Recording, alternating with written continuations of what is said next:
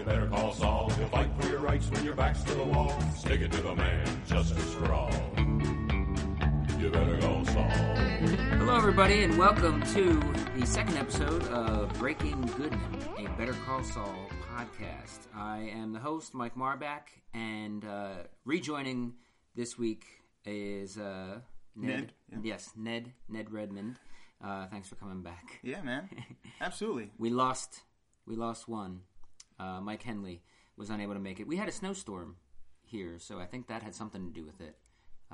Either that or he's sick, or it was just so bad last week that he just couldn't take it anymore. We got two noobs,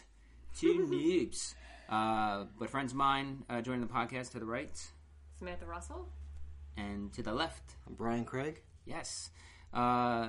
Both of them are also involved in comedy in Philly, as just about everybody that does these podcasts is, and they'll probably talk about some of their things they may have coming up a little later on. But first, episode 3 of Better Call Saul. What were your thoughts on this episode? Compared to the other two, I thought this one was kind of weak, but it's probably acting as a bridge, moving the plot forward into whatever's coming next. I don't want to, I guess, get too into it because we'll discuss it, bit by bit. Well, you can say. I just thought that this was more. This was more telling without showing. A lot of just like exposition and explanation without much of the action that the first two episodes had. Mm-hmm. Okay. Mm-hmm.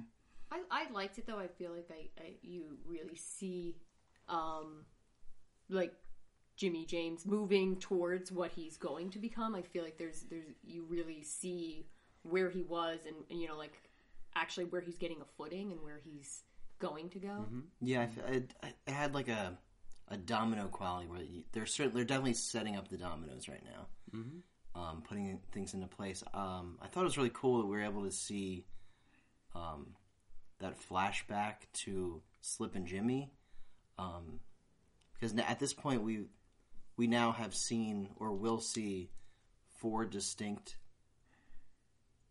James/Sauls. We've got Slip and Jimmy, and they all have different names. You got Slip and Jimmy, you got James McGill, ne'er-do-well lawyer, and then you got Saul Goodman, slick criminal lawyer/criminal lawyer, and then we get Omaha, Nebraska's own Cinnabon manager, Gene, right. So I think it's cool how the timeline is starting to get fleshed out. Mm-hmm. And we know it all because we've seen Breaking Bad. And part of like doing this podcast, when I started talking to people about doing it, I was all about like, no, well, let's keep it so people don't have to know really Breaking Bad. But I love that show too much to not make it a huge part of this discussion. So if you haven't seen Breaking Bad, stop listening. Are there weirdos that are just tuning in for Better Call Saul? Yeah, I don't know. Well, the thing I could see, because a few friends of mine said they had to stop watching Breaking Bad because it was too much. There was too much anxiety involved in it, and I agree with that. Like I completely understood that because like I was like physically exhausted after each episode. But like maybe somebody like that who kind of enjoyed it but didn't like it was just too much for them. Like this is a little bit lighter, it's not as intense. I mean, it's still intense, but it's not as intense, I think. Well, I don't think Breaking Bad started out too intense. I mean, there's a lot of like humor in the first season. Who knows where Better Call Saul will go. Oh, I mean, if you think about that opening sequence, that was of the very first episode. That was pretty intense. Racing down the highway, things sliding around it started sliding around. It started off very true. very just anxiety ridden. Yeah. So I don't know if there's weirdos just tuning in for Better Call Saul. But I will say, I think the numbers it has the biggest premiere ever. Yeah. I think that's also coming off of people watching Walking Dead, of course. But I think just from those numbers, you have to assume that there's probably a few thousand people watching Better Call Saul who have never seen Breaking Bad.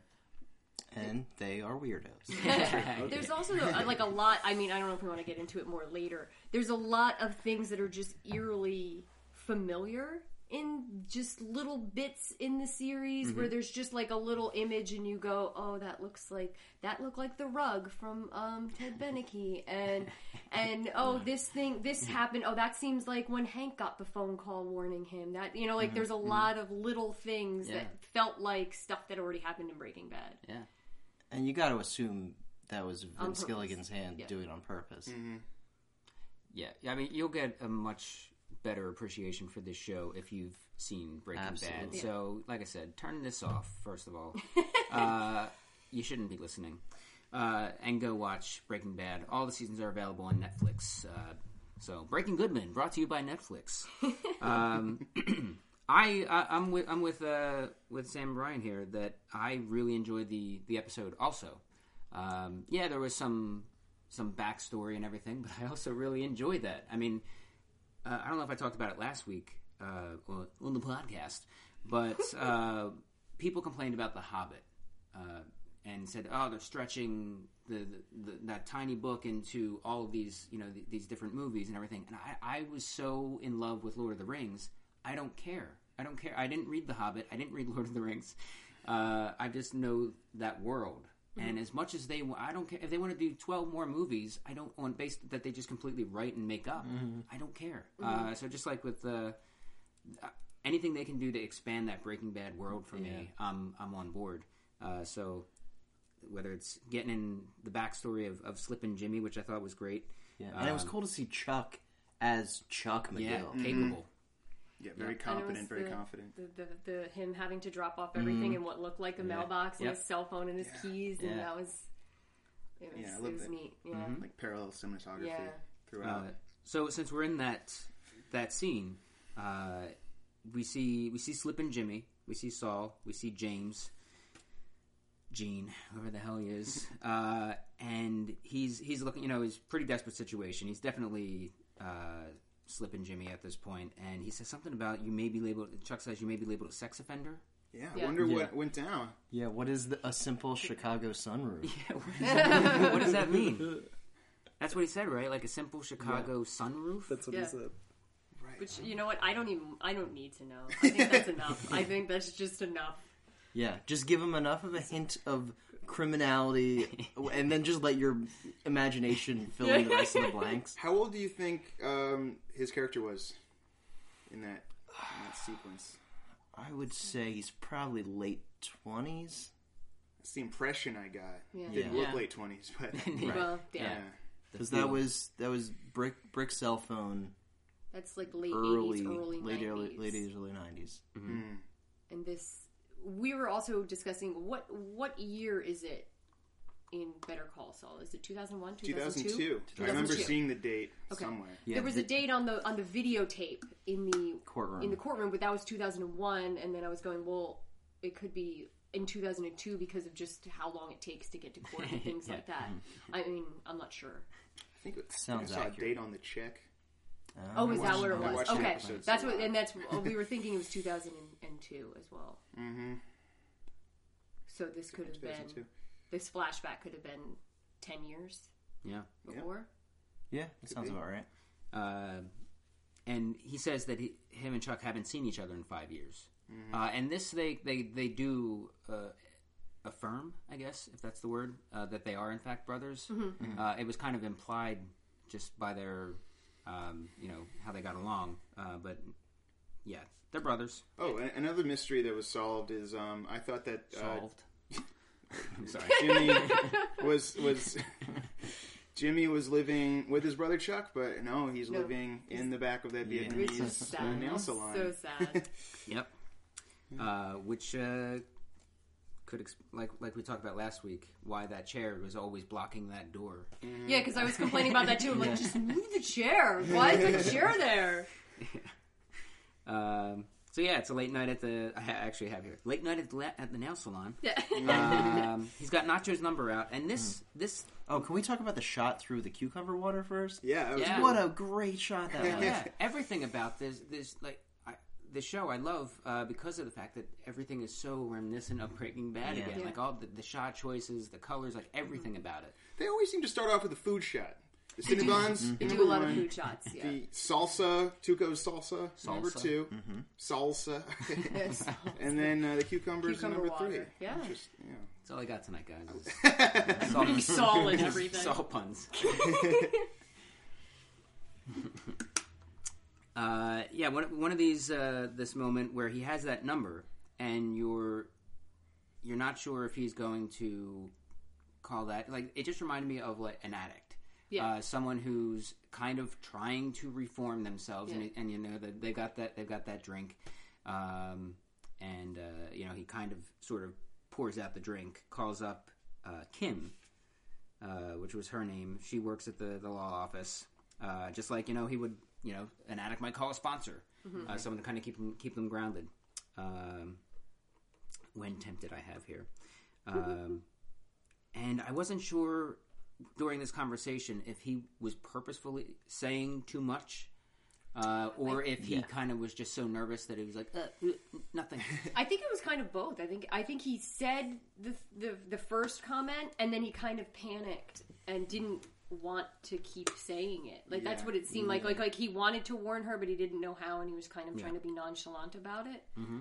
I got the feeling that at this point, before he saw Goodman, he's not as like professionally discreet, and maybe he just needed to shoulder the burden a little bit. Needs some help with Solder. shoulder. That's a stretch. And he was definitely like grappling with his conscience of whether he should get involved. Yeah. And I think that was part of his stammering. Mm-hmm. Was like he wanted to say something without saying anything, both to not, you know, tip his hand as to why he knows it, which comes up later anyway. Yeah. But also, does he want to be the hero? And Or doing, I think he was also just kind of like trying to do what was right, like, Right. which is not in his nature almost. Yeah. Like, he was just like going, wait, this is wrong, even though these people are kind of crummy people and they stole all this money, they don't deserve this, and who knows what they would, you know, this other group of people would do to them if they got into their house. I'm not sure. I think that Jimmy, at this point, before he saw, was a genuinely good person. That's how my reading. So I think he did want to help, but he was afraid. See, I don't know if because he always is a little. he's I don't towing that line because he He still is. has a little Slippin' Jimmy in him. He has that, like, that's where he came from. But then he's his brother's keeper, and he's struggling as a lawyer. But he's still defending, you know, the kids who chopped that guy's head off and had sex with his neck hole. Yeah. You know, like he's and doing it in a way that I think he genuinely thinks is good. Do you know what I mean? And the way he tried to use the skateboard kids. Yeah, he saved the skateboard kids. But he saved them, but he also tried to use them to get a payout. Like, I do think he has that. He's not really that good of a person. he's straddling the line. He's- I'm not sure if he had a choice with the headless ones because he's a public defender, Yeah, right? And he yeah. just gets assigned to a case, right? But- I'm not sure exactly how it works. Knuckleheads. And Knuckleheads. that's sorry, guys. That's what you are. But That's I what mean, you are. I do think he there's an evil part of him that he can't fully suppress. So Maybe, I don't think he's necessarily a good person. And we That's all. know that he's not going to suppress that. No. Yeah. But how far is he going to tip to one direction before he tips the other direction? And it keeps being, like, it keeps, this is the third episode, but it seems like whichever side he leans toward, it kind of pulls him to the other in a way. Like with the when he tried to do the wrong thing, it ended up not being them, so it kind of blew up in his face. But he also, his plan to be bad didn't actually work out. Right. If that makes any sense. He ends up calling the Kettlemans from a payphone through a spoof. yeah. What did you call it? A spoof? spoof? It looked like what kids in their dorm rooms throw weed out of.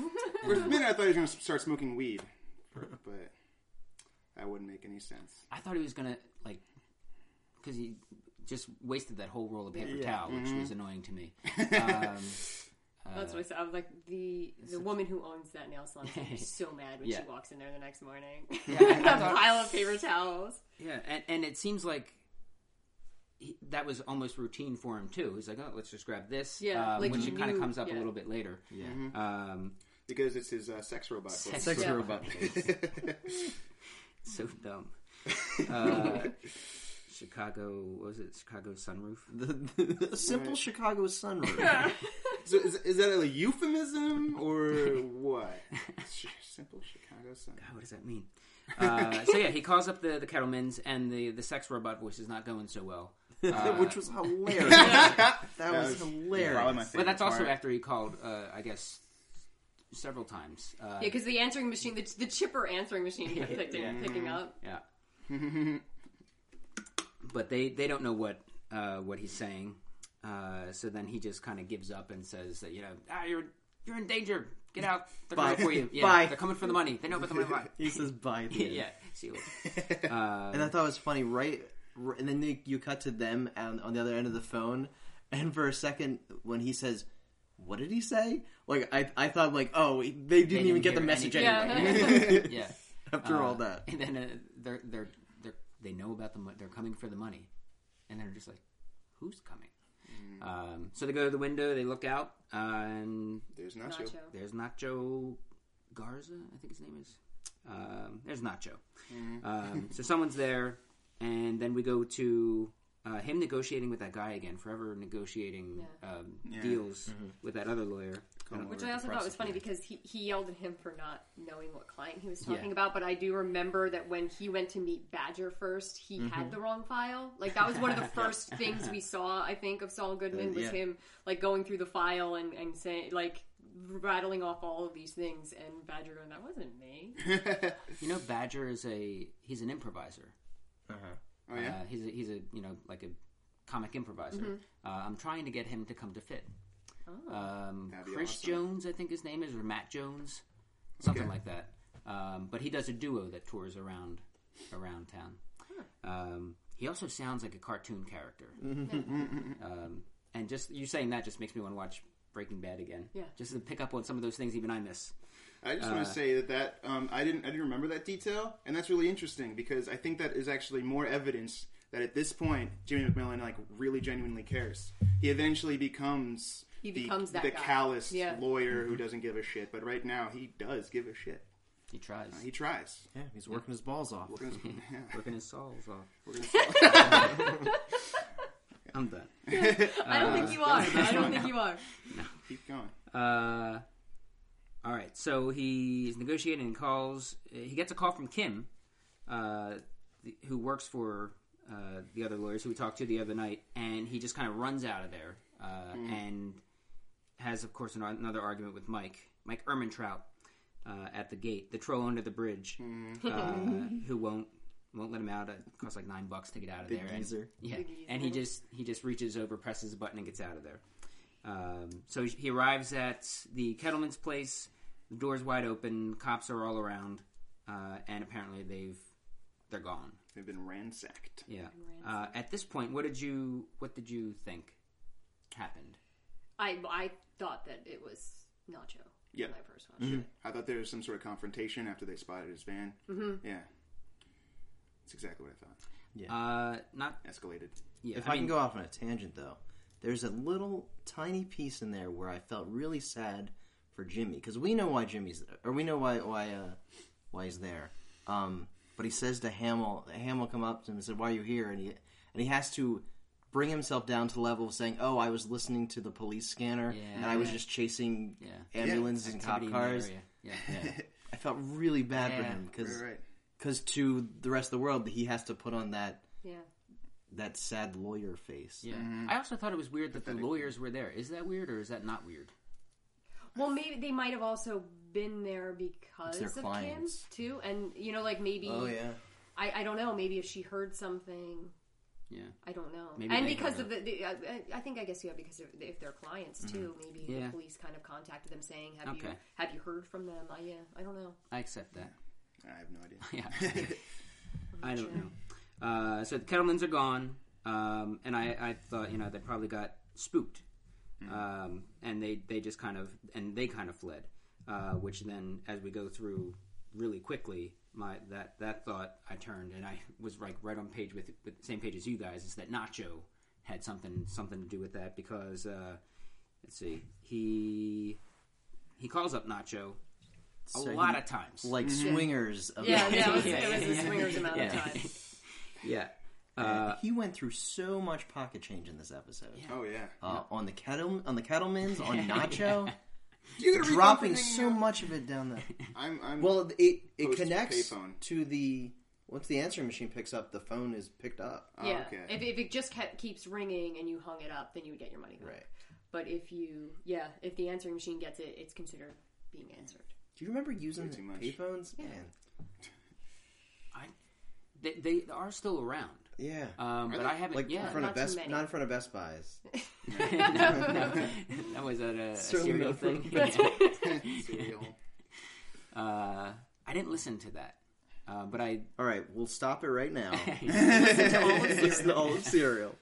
Cereal is good. I was And addicted. if you're listening right now, stop listening to this. Go listen to Serial. Then and come back to this. Watch Breaking Bad, listen to Serial, then come back to this. yeah, or don't come back to this. Yeah, I didn't listen to the Serial, but I know that because of the tweet that Best Buy had put out. That's how I watch most things, via Twitter.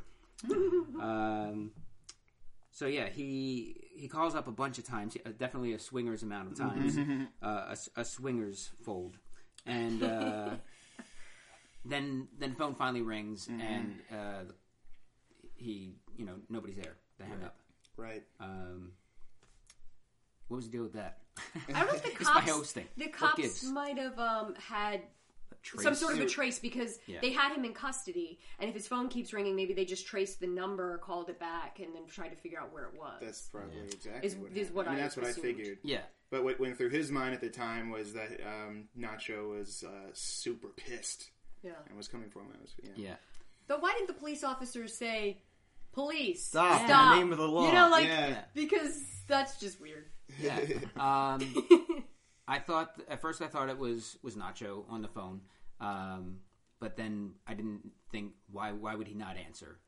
So then I did think cops, but then other movies have taught me that Trace, you got to be on the phone a little bit longer than that. Yeah. But this was 2002. I feel like our tracing abilities were like way up there. You could just clean it up, like good point. just clean it up. We got Enhance. Enhance. Okay. Enhance. So he runs, he gets chased down, and then I have here like Nacho exclamation point is at the I could watch Bob Odenkirk run for days. Run in walking, ill-fitting walking. I just suits. want him, ill-fitting suit, start walking, and then break into him. Just break out running. Just walking. Oh yeah, I liked his narration. So yeah, cops take him down to I guess the precinct where Nacho is, and through that conversation, it comes out Nacho says that he didn't do it, and he thinks that Jimmy has Set him up. Yeah, set him up.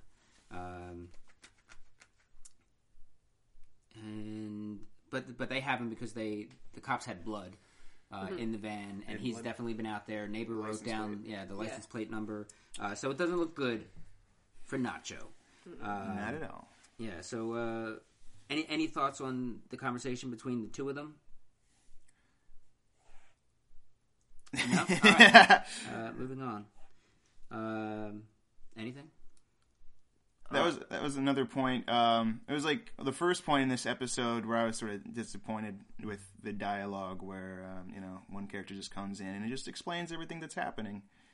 That like was off camera.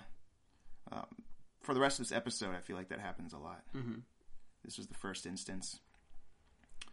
Yeah, and the acting on behalf of the actor who plays Nacho, whose name I knew earlier today but forgot. Just there, I could tell that he didn't believe anything that Saul said, and that something was up. That he just from his face, it was tense. Yeah, I felt like he didn't do it at that point. Mm-hmm.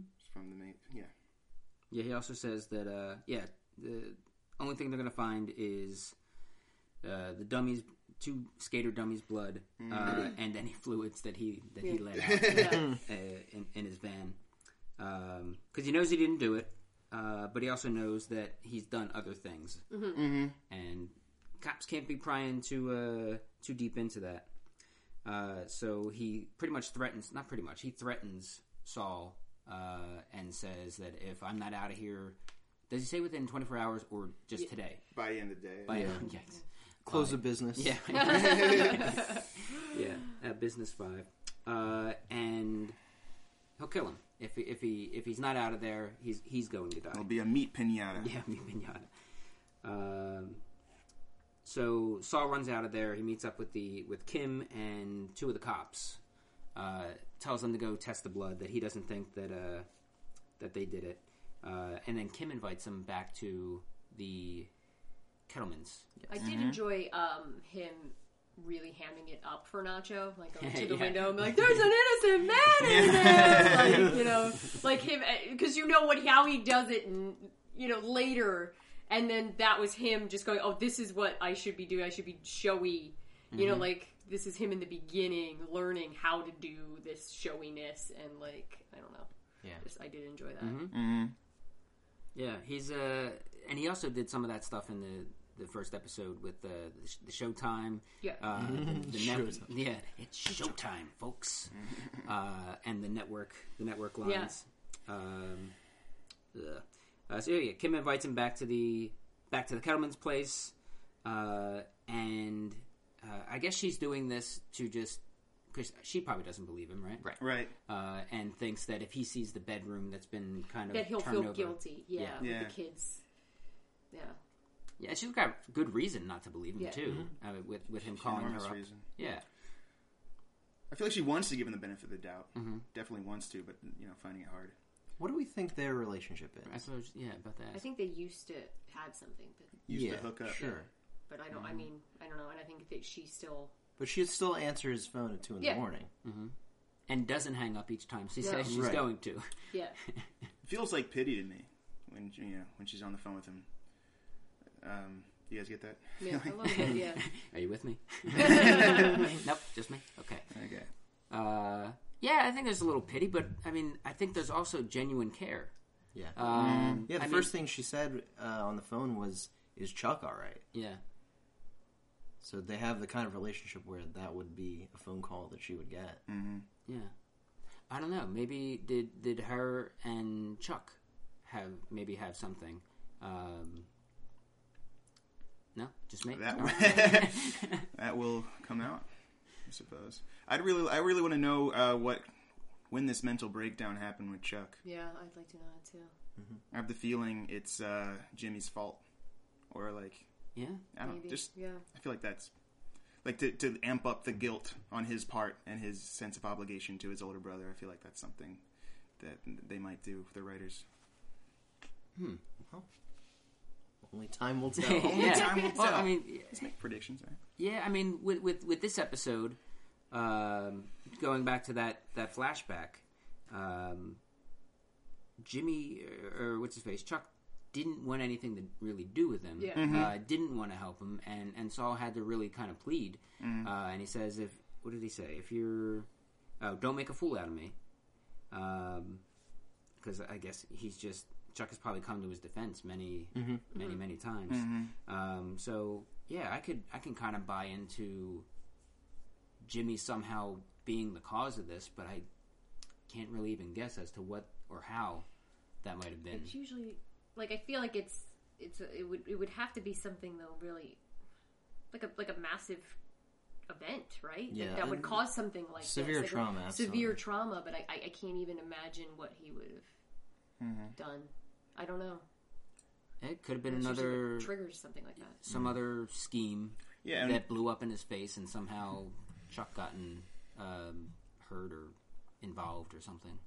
And another arc. What will happen that will cause the completely by the book, bridge troll to turn into the crazy badass assassin monster that he becomes Yeah. in Breaking Bad. Yeah, we saw some of that in this episode. Yeah, a we little saw bit, a some little peek. glimpses. Yeah, a little bit. Yeah. When he kind of kicked his ass a little bit. Get choked up. And then didn't take shit from the cops. He doesn't like getting talked down to. Yeah, and you remember where Mike Ehrmantraut is from? Yeah, he's from Philly. Philly. Philly. Yes, that's... That's the next show. yeah. We go back and we find out what happened with Mike and Philly. Yeah. Philly Mike. Philly Mike. When I worked at a Best Buy in Greenwood, Indiana, and I was Philly Mike. This has been Getting Close with Mike Martin. All right, so they're at the scene of the crime, or alleged crime, as Saul gets into, and he noticed that their daughter's doll is missing. In every photo, she has this doll, but it's not there. So he then thinks that they were not abducted. That they staged. Yeah, they staged everything and scooted out of town. And cops, of course, are not buying any of that. They think that any bad guy just kind of gave him the doll to shut the kid up. Also, I'm sorry. I got the feeling that this is another point where I thought that this episode is kind of weak. At this point, I didn't get the feeling that Jimmy believed it. I don't think he bought it. I feel like he was just saying anything to justify, his opportunity to explore and His life's on the line. But Yeah. I do Raise some genuinely doubt. think that he didn't think that Nacho did it.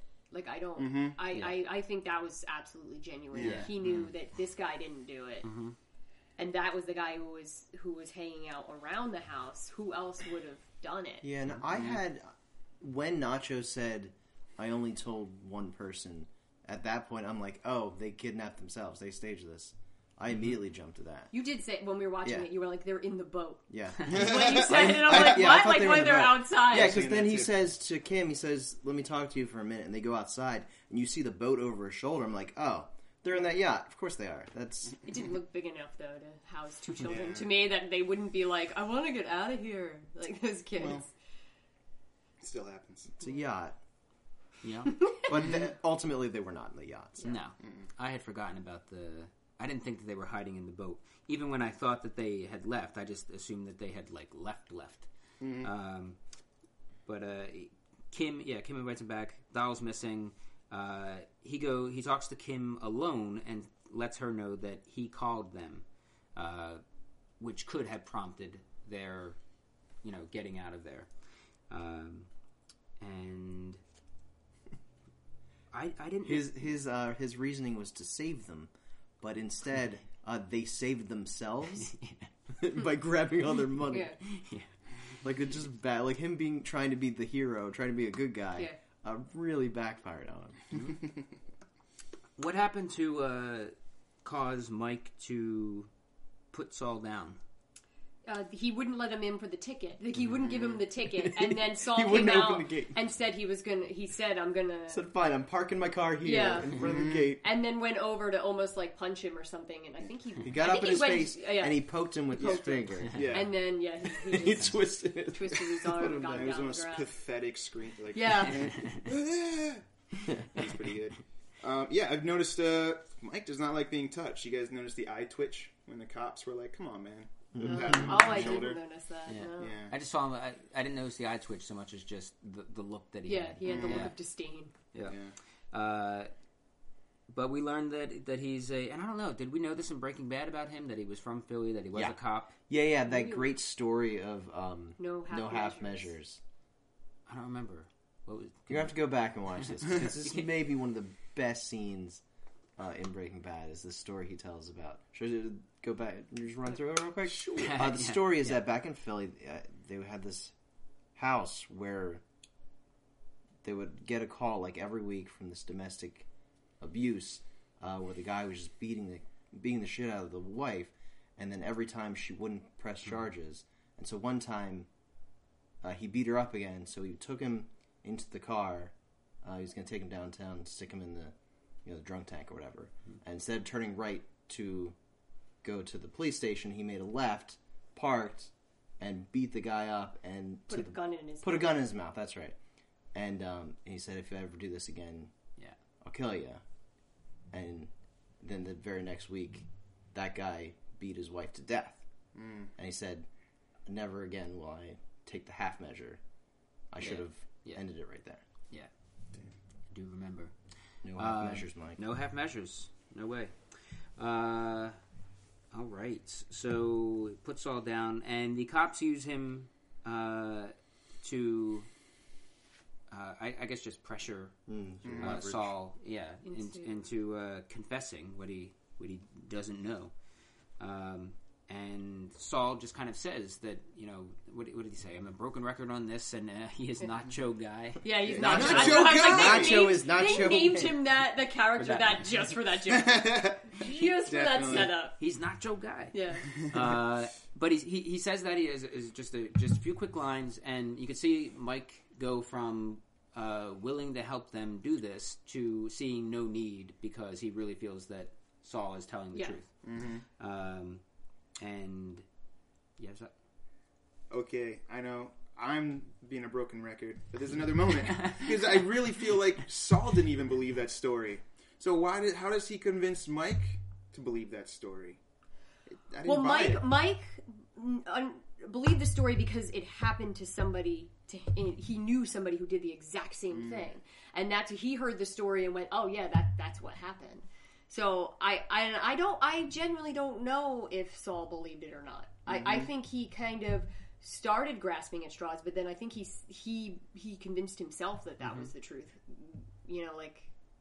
I do think he believed it at that point. Yeah, I think he believed too. But I feel like out of the two stories from Mike's perspective, who hates Saul, one, the guy that was lurking outside of the house with a blood-covered van, and B, they ran away, even though there's zero evidence. But Mike didn't hear. I don't think Mike heard the other side of the story anyway. He didn't hear. I don't think he really heard the Nacho part, did he? I don't think so. I don't think he did. So I think just hearing the story and knowing that somebody who did steal a massive amount of money from people and then just hid 2 doors down, it seems completely plausible to him. Okay. I would definitely see why the character would think that. Yeah, I think Saul did. I think Saul did believe it, and I also think that that's just part of. I mean, the story combined with just them kind of painting Mike as just a really good at what he does, and kind of reading people and just being a cop. That he just lie detectored him. Mm-hmm. And Saul, he did seem like super incredulous. Like, what just happened? Yeah. Did Mike just buy that and then chased him down? Find out why. And Saul's, the ultimatum was make him give up where they're hiding the kids, or we're going to book you. And Saul's like, all right, well, let's start booking you. Yeah, because I have nothing. I have nothing else to give you. Mm-hmm. Yep. And that's when Mike was like, all right, yeah. Mm-hmm. Yeah. I have Philly ! I didn't remember that from Breaking Bad. Mike thinks the Kettlemans are close. That they probably didn't even leave town. Because Saul says, "Okay, well, how do you explain that their cars are still there? That they haven't booked any tickets? That they haven't that left the country?" So he says, they probably didn't even leave the neighborhood. So he thinks they're close. So Saul goes looking, goes to the backyard, and just kind of follows this gate out into the desert.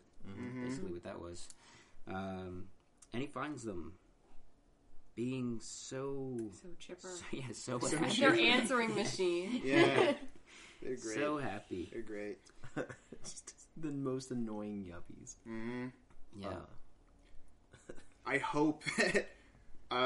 my hope is that they're about to... now that Saul is the only witness to their crime, I hope that they go a little, early career Walter White on him.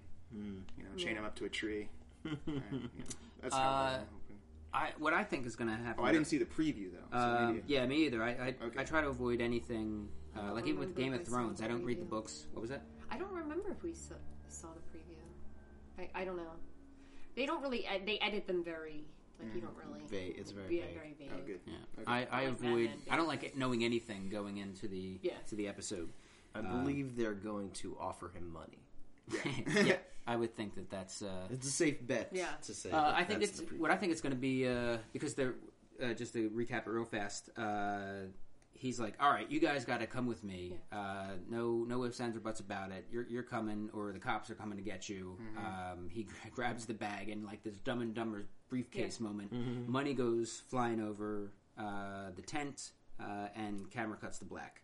I also enjoyed that this is just like Hank did the same thing, unknowingly picked up a duffel bag filled with money, and it went over so much better because he didn't fight him. Like, if she just let him pick that up and walk back, he would never have known that there was a big pile of money in there. Like, it wasn't about what was in the bag, it was just about the bag. Yeah. And I just thought it was also reminiscent of Breaking Bad. And what a poorly constructed duffel bag. Yeah.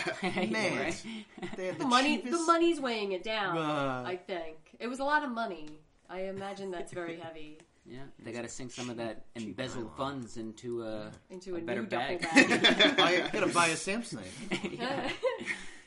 They were way Absolutely. off. All right. So, yeah, they have the money's all over the place. I think he's going to end up getting some money from them for sure, but probably also Get their case. get their case. Yeah. I think that would be the best solution for them, Yeah. really. And for Nacho, not only will he be off the hook, but now he'll have the in on having Saul in his pocket, where Saul knows that there's physical money. So in a way, again, kind of what I said a little bit earlier is that he tried to be a bad person, but still, it didn't work out the way at all that he wanted. So if it works out that way, that he ends up getting this case, he got it through. I mean, it was set off, I guess, by bad thing. Actually, I guess it wasn't really even that, since they didn't really know about the car accident stuff. But it's that still, did it's still all a directly- domino effect. Yeah, that dominoed down to him possibly getting this case. Yeah. Still worked out. Yeah. Mike, last Ned. last podcast, you mentioned that you really wanted to see the crossover of Malcolm in the Middle and Breaking Bad. Yeah. And on the way over, I was just listening to a Cracked podcast. You ever listen to Cracked? No. Okay, well, they were talking about internet fan theories, and one of them was that Walter White is not the dad from Malcolm in the Middle, but actually Malcolm. Because Malcolm was brilliant. The dad was a big idiot, but Malcolm was brilliant. And it's him grown up, and they had a lot of evidence. I've never watched Malcolm in the Middle. That was great. I only watched episodes here and there. I was like... There was apparently some moment where Malcolm broke down, is banging on a driving wheel, going ah, and the same thing happens right after Walter White blows up Tuco. I just wanted to inform you that. That makes sense. Yeah, that makes internet sense. it makes internet sense. Yeah, that makes hypothetical sense of things that won't happen. But yes, I did would have liked to see that, because I said last week that I thought that the internet has ruined some things for possibilities of television shows. It's true. I mean, you have to be creative when you're writing things, of course, but now you have to be even more creative because everybody's already posting their theories, and then the theories get circulated all the way around, like the Pixar things and how that whole world is related. Now, it may be the case, but if they were planning, if this was a years-long effort and there was going to be one film that shows that they tie everything together, if it was it's the kinda long spoiled a con, bit. they just ruined it. Yeah. Oh, I think George, some amount of letters Martin, said as much about the internet fan theories made him change the ending that he had in mind for Game of Thrones. Huh. So, you're right. Ugh. But I don't want to be. All right. What do you? Anything from this episode that you want to see how it kind of pans out, other than maybe him getting their business? I'd like to see in the future how him and Mike kind of team up. Yeah. You know, I'm interested in seeing exactly how that goes down. and I guess his involvement with Tuco. Just because I don't feel like there was that much of his involvement with Tuco in Breaking Bad that really wasn't a thing. You know, like I would like to see how far he kind of goes with that. As far as Mike goes, Ned, you had said that he hates Saul. Seems to generally. I don't think so. I think he's just he seems very just composed. He doesn't. He's like, I'm not doing anything. This is just this is my job. I do my work. Yeah. Yeah. And just like if he really hated him in that moment in the courthouse, he could have said or done something differently. True. But he was like, I think he's just all business. He is all business. He will not put up with nonsense. Yeah. No half measures. It's so strange how, like I said earlier, how he'd go from a by the book, you don't have enough stamps, to assassinating people to defend criminals.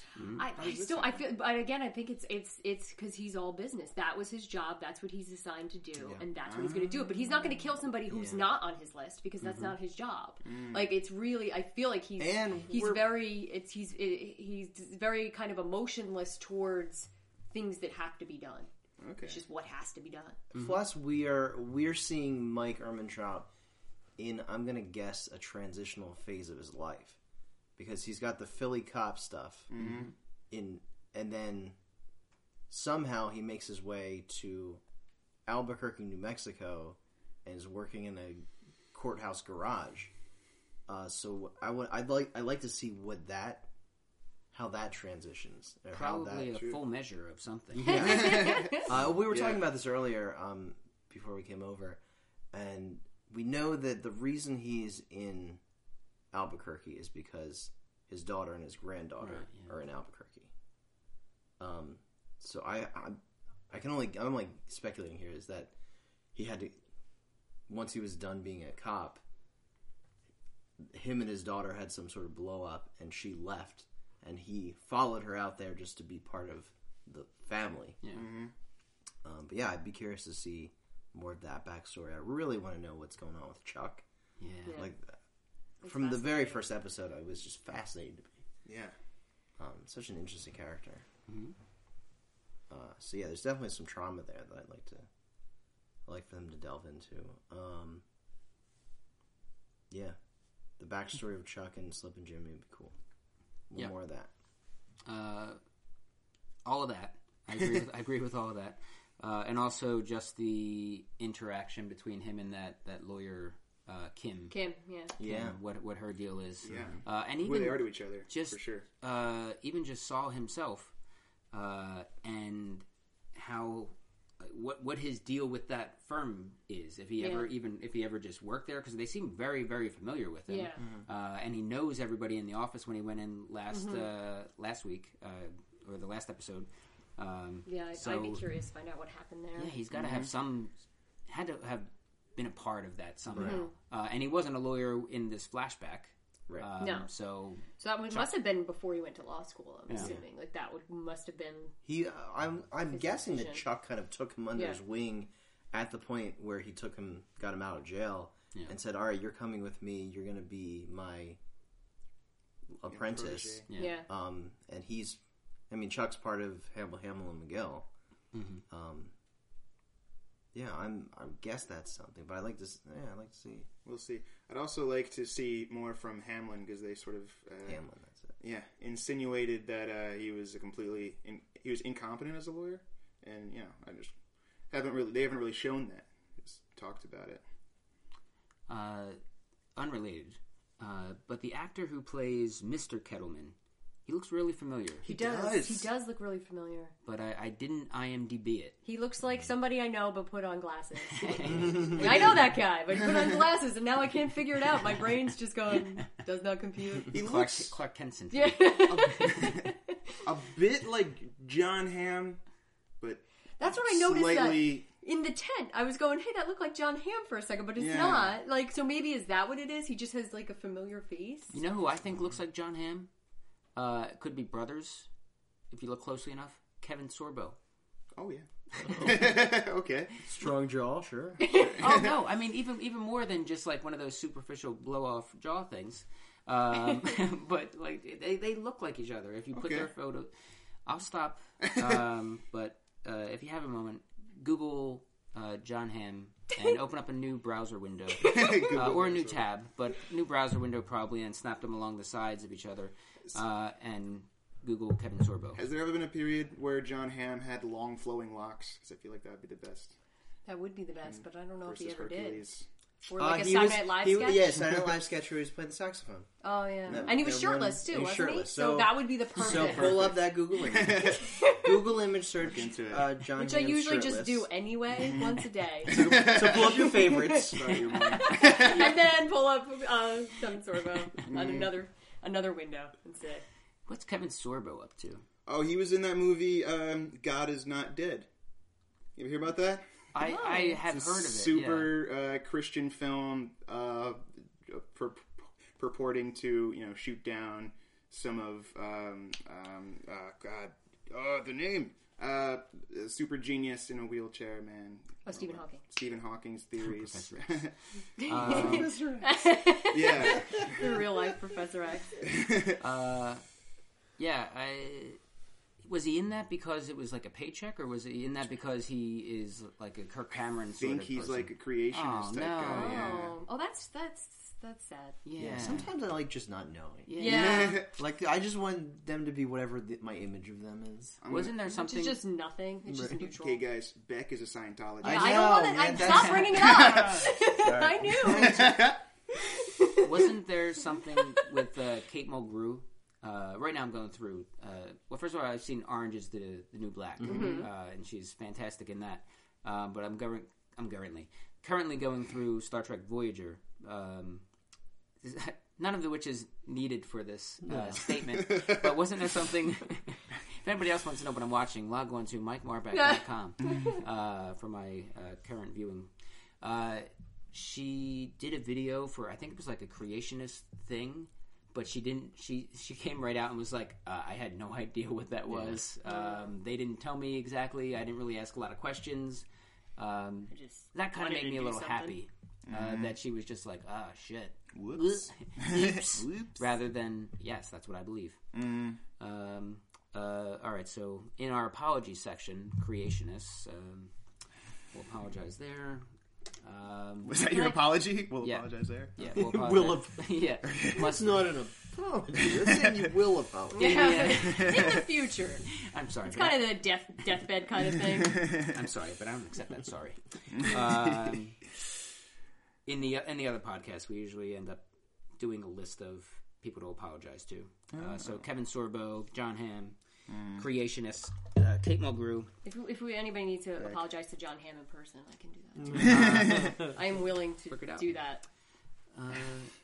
Anything else about this episode? Can I nerd out about the coloring? Absolutely. All right. We brought it up last week. I was asking if there was anything. So this is pretty great. Red is the illegal activity where like it was throughout the whole episode. There's Slippin' Jimmy's in a red jumpsuit.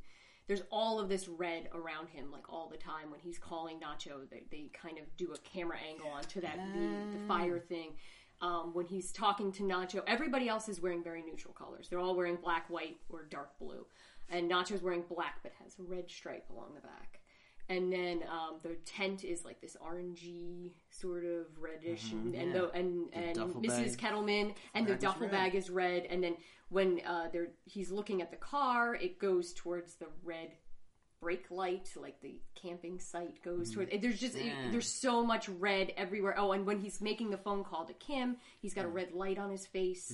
There's just so much red everywhere, and I just went, this is all.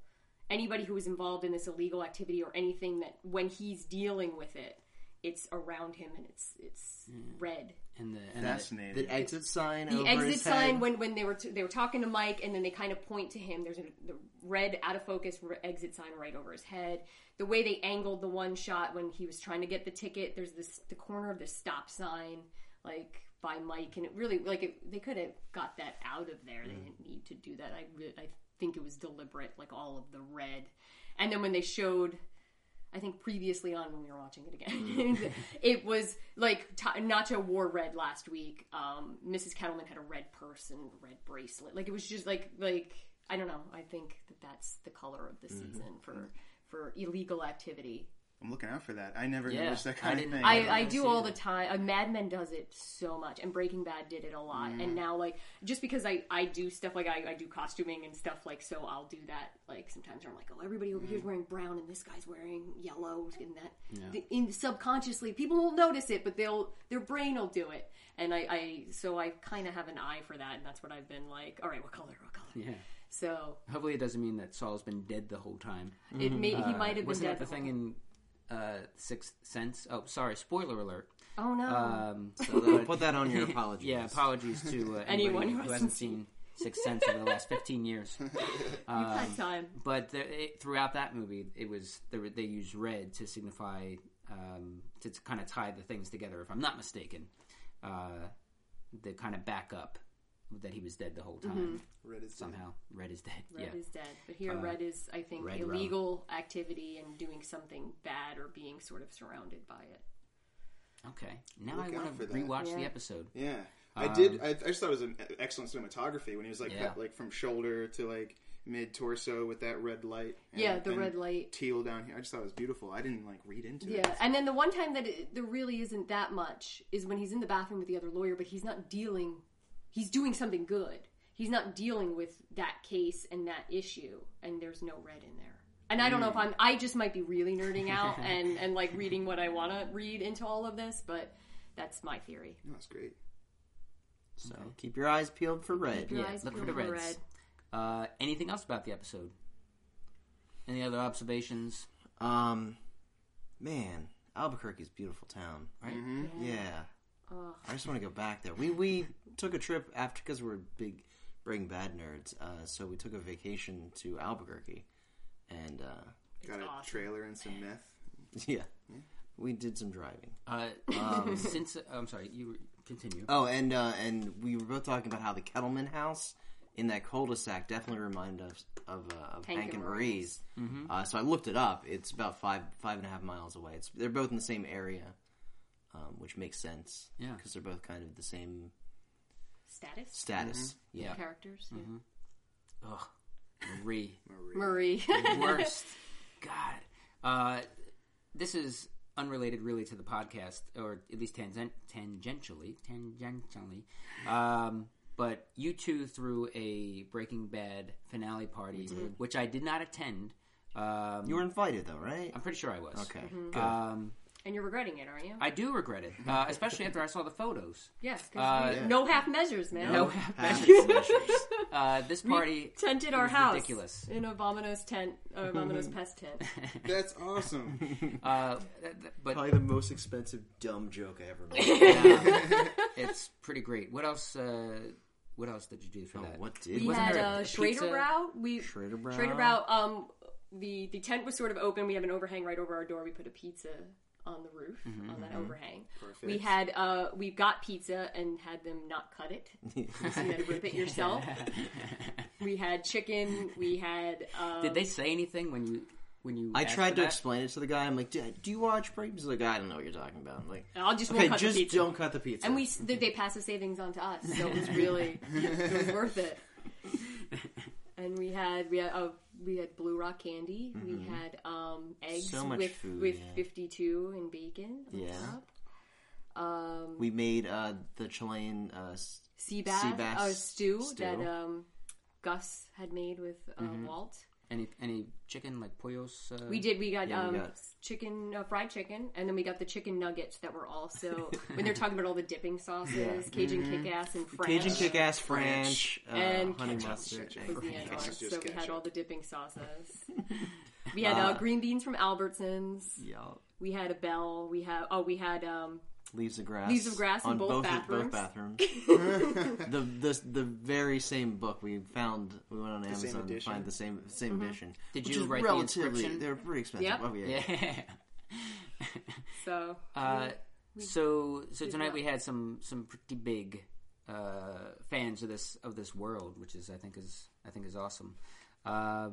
Anything else about the episode? Breaking Bad tie-ins, anything like that? there were more Breaking Bad tie-ins, but now I'm not. Yeah, like shots that were similar. Yeah. Yeah. I feel like there was one more thing. I mentioned a couple of them. the rug. Hank getting the phone call. Hank getting the phone call. The ransack, like that also reminded me though of when like the Aryans came and ransacked their house. And we did the badger thing. Yeah, that's a big one. That might have been it then. All right. Well, then, why don't we do winners and losers? We do the winner of the episode. We do the loser of the episode. Can be anybody that you want. Who wants to?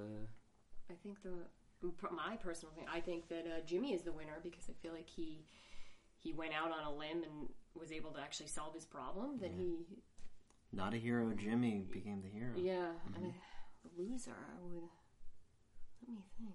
I guess that would be the two main detectives. Because he just kind of mopped the floor with them. Truth.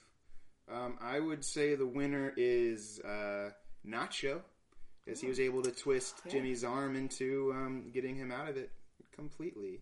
Yeah. Loser would be that those poor kids are having the worst camping trip. Oh, yeah. Oh, man. Those poor kids. I wonder what they do all day. Just that over like the wheels on the bus over and over and over. That was almost 24 hours. Yeah. Like, can you imagine? Oh, my God. And the way she shut him up was by snapping. Oh, God. Oh, man. Yeah, my losers are definitely the Kettlemans, I think. And, yeah, I think Jimmy's the hero of this episode. As hard as he tried not to get in front of anything, that's where he found himself, and it worked out. Can I say, despite his best efforts, secondary hero Mike for basically solving the whole case. Thing. Solving. Yeah. It's gonna stick. I'm sorry. The winner.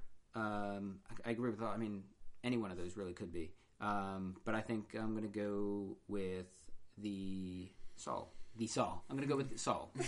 Saul for the win, and that's kind of for what he did, but also kind of the way it ends up and how I'm kind of seeing this going a little bit. So, but for the most part, still contained within this episode. I believe him to be the winner, but I also like Mike as the winner there too. Loser is the Kettlemans. I mean, they went. They didn't go very far. I mean, he was walking for a good while. Yeah. I don't know exactly how far, but I mean, how long did they think that they were going to stay there? Yeah, I don't know. Like, what was the next plan? Like, you didn't think this through. Like, what are you doing? They got the doll, and they got a tent, and they have some food, and they got a big shitty duffel bag full of money. But maybe they could have waited a few Wait till the heat days. dies Yeah, down. maybe. But then maybe they could have come back and said, "Oh, we were kidnapped," and I don't know. You know what I mean? Yeah. That kind of a thing. They didn't think it. Well, I mean, they didn't have time to think it out. Also, Yeah. but they definitely didn't think out what the No. plan was. There was no like step 3 at that point. It was just go out in the woods and then Step 3 was we'll deal with that later. Step 3 was clearly prop. They don't know what step 2 was. Question mark. All right, so why don't we go starting with Sam? Maybe something that you've got coming up that if anybody's listening in Philly might be able to see, or that they want to drive all the way here or fly here to see, or maybe something online. Or fly somewhere else. We, Secret Pants will be doing a show on March 5th or 6th. 5th. We are going to Toronto the next week, March 12th and 13th. So if you're in Toronto, you can come see Secret Pants at the Toronto Sketch Fest. But we are doing a show with Flat Earth on March 5th at the Fit and at the Adrian Theater, and to kind of practice for Toronto. So you can come see what we're going to do. Cool. As for me, I'm doing Skeletons Etc. still. Trash Island at Philly Improv Theater, 2030 Sansom Street. Not this next Saturday, but the February 28th, and then all throughout March. And then also, I'm a recurring guest on the Breaking Goodman podcast. You may know me from such podcasts as this one and the other one. and you'll hear me again on another one of this. Yep. There I will not be there, but my dear friend fastball pitcher Bob Gutierrez will be a co-host on the 11th Quizzo Bowl coming up this Saturday, February 21st at World Cafe Live. I believe there are a very limited number of tickets available. It's the biggest Quizzo Bowl. It's the only Quizzo Bowl. It's a big Quizzo deal with Johnny Goodtimes and Chip Chantry and fastball pitcher Bob Gutierrez. And the York Street Hustle will be the house band that evening. So it'll be a big deal. He's also on Too Late. He's also going to be on Too Late the following week, the 27th. Too Late with Rob and Joe. Yeah, Great. Those are the guys. So yeah, Bob Gutierrez will be in town for a week or two. Oh, Fastball is going to be on Too Late? Too Late, yeah. Oh, great. Yeah, I'm not going to stay after that. Yeah, it's too late. It's too late for me. TOO. Yeah, and then I'll be in Toronto as well, plus the March 5th, shaking them cobwebs off. Yeah. The sketch group is Secret Pants. Pants. I feel like I was like ending an interview. The sketch group is Secret Pants. The people are Sam and Brian. It's pretty much a staple of the Philly comedy community here. Been around for 10 years. We did it Getting Close. So you can go on MikeMarbeck.com and look at and listen to that, all about Secret Pants. As for myself, there's the website there, a bunch of stuff on there, including this podcast, which you found, or possibly listening to on iTunes, because it was approved. We've made it. Yeah! I also had Chris Coletta make a graphic for the podcast, which actually looks pretty cool. I can show you guys after, and it will be submitted to the iTunes. The Future has a show, which is a team I direct at the Philly Improv Theater, Saturday at 9. One of my favorite things is coming up February 28th, and that is Study Hall, which is area professors from different colleges, but mainly Drexel, but there's sometimes from Temple, from UPenn, Penn State, come in, they do lectures, and the team of improvisers do scenes inspired by the lectures. So you learn, you laugh. That's a lot of fun. And it's a really, really, really fun show. We've been doing it for several years now.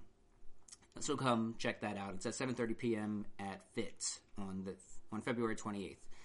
Last thing I would say is be sure to, if you like listening to books and you don't like reading, go to audibletrial.com/StarkRavenMad and you can get one for free and then cancel if you don't like the service, but you'll love the service. But if you don't want to continue using it, you can cancel. But we still get a little bit of money because although this is free for you, it's also free for everybody here. But if we can offset some of the costs of hosting it, at least that would be great. Yeah, that's all I got. Thanks, guys, for doing this. Ned, you have something else? Oh, no. I was just... 28th is Saturday? Or no? 28th? Yeah. Is a Saturday. Okay, then I got it right. Never mind. No correction needed. Oh, great. We'll leave all of that in there. All right, thanks, everybody. Thanks, Sam, Brian, Ned, and you for listening. Bye. Right. You best call now, you hear?